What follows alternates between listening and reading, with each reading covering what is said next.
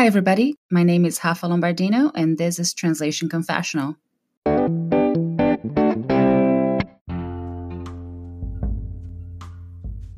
Chalice. Shut up. We're back with a new episode of Translation Confessional Music Edition, and today I'm highlighting yet another notable Brazilian song from the military dictatorship era. Today's song is Cálice by Chico Buarque, accompanied by Milton Nascimento and the vocal group known as MPB4. To tell you the truth, this would have been my first choice when I first started putting together these musical episodes.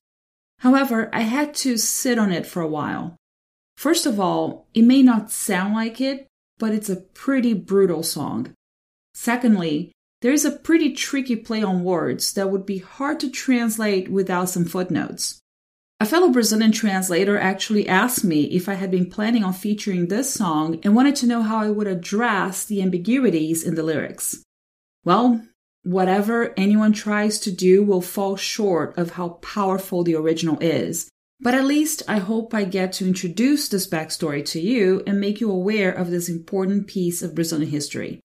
So, Cálice was first written by Chico Buarque and Gilberto Gil in 1973.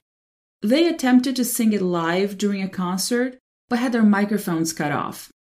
Back then, artists had to submit their work to censorship authorities, so a lot of good stuff was banned before it ever saw the light of day, or had to be reformulated in a way that it would trick the military into thinking it was a fun, harmless song instead of protest music. Cálice was only released 5 years later, and the verses written by Gilberto Gil were then voiced by Milton Nascimento. I say this is a brutal song because it depicts the main character's inner struggle while trying to resist a military regime full of censorship, lack of freedom, and torture, until he ultimately decides to give up resisting. The main play on words here is right there in the title.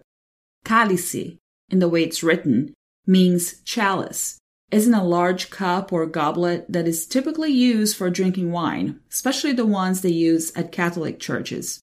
So, using up this religious imagery, a connection is made with a passage in the New Testament in which Jesus is depicted as being in agony in Gethsemane, where he was arrested the night before his crucifixion. In that garden, he prays to God to relieve him of the cup of suffering, thus the chalice.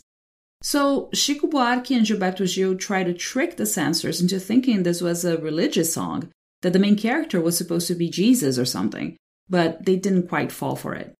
The thing is that whenever you hear the word cálice in the song, you're also hearing the imperative, cálice, that is, shut up. As experts in metaphors during the dictatorship era, Chico and Gil took advantage of these homophones to allude to being censored in many of their works between the mid-60s and the late 70s, because they were effectively being told to shut up. Another powerful duality in this song comes with the word arquibancada, or the stands in a stadium. While back in the 1970s, the military regime adopted the bread and circuses approach to keep people entertained and distracted from everything that was happening in the country. And one of the main distractions we have in Brazil, which can potentially drive nationalism, is, you guessed it, soccer. But the stands at a stadium also bring to mind the history of neighboring countries that went through a military dictatorship around the same time, most notably Chile, where soccer stadiums were used as facilities for mass incarceration, where people were tortured and executed under the Pinochet dictatorship following the 1973 military coup. One brutal movie that depicts exactly that is Missing from 1982, where Jack Lemmon and Sissy Spacek respectively played the father and wife of an American journalist who is missing in a Latin American country, and they visit a stadium to try to find him. So, in this song, when the character says that he is stunned yet alert on the stands, it's hard to decide whether he's watching a soccer match to try to forget about the reality outside the stadium, or if he's waiting to see if he'll be the next one in line for the execution. Still, one of the most Powerful images in this song comes right at the end, the second to last sentence, where the character is effectively thinking about giving up. He says he wants to inhale diesel smoke, which is no arbitrary way to try to off himself. This is a direct reference to the death of political prisoner Stuart Angel. Chico was friends with Stuart's mother, Zuzu Angel, a famous fashion designer who used all her resources to find her missing son, including American authorities, since she was a dual citizen.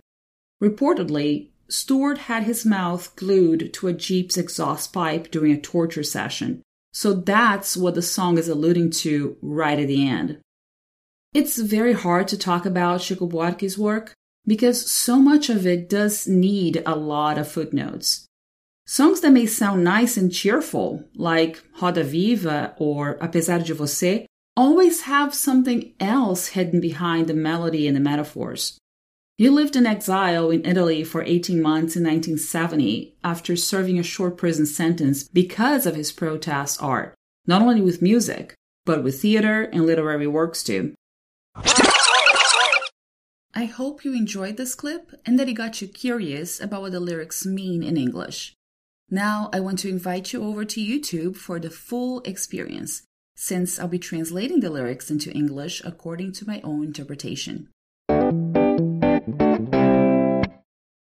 Send me an email at rlombardino@wordawareness.com or leave a voice message on my Anchor page. If I get enough feedback and voice messages, I can go back to the subject and post a special podcast episode with everyone's opinion on this very same theme. By the way, my Anchor page is anchor.fm/translation-confessional. I look forward to hearing from you. Stay tuned for weekly episodes and subscribe to Translation Confessional through your favorite podcast app.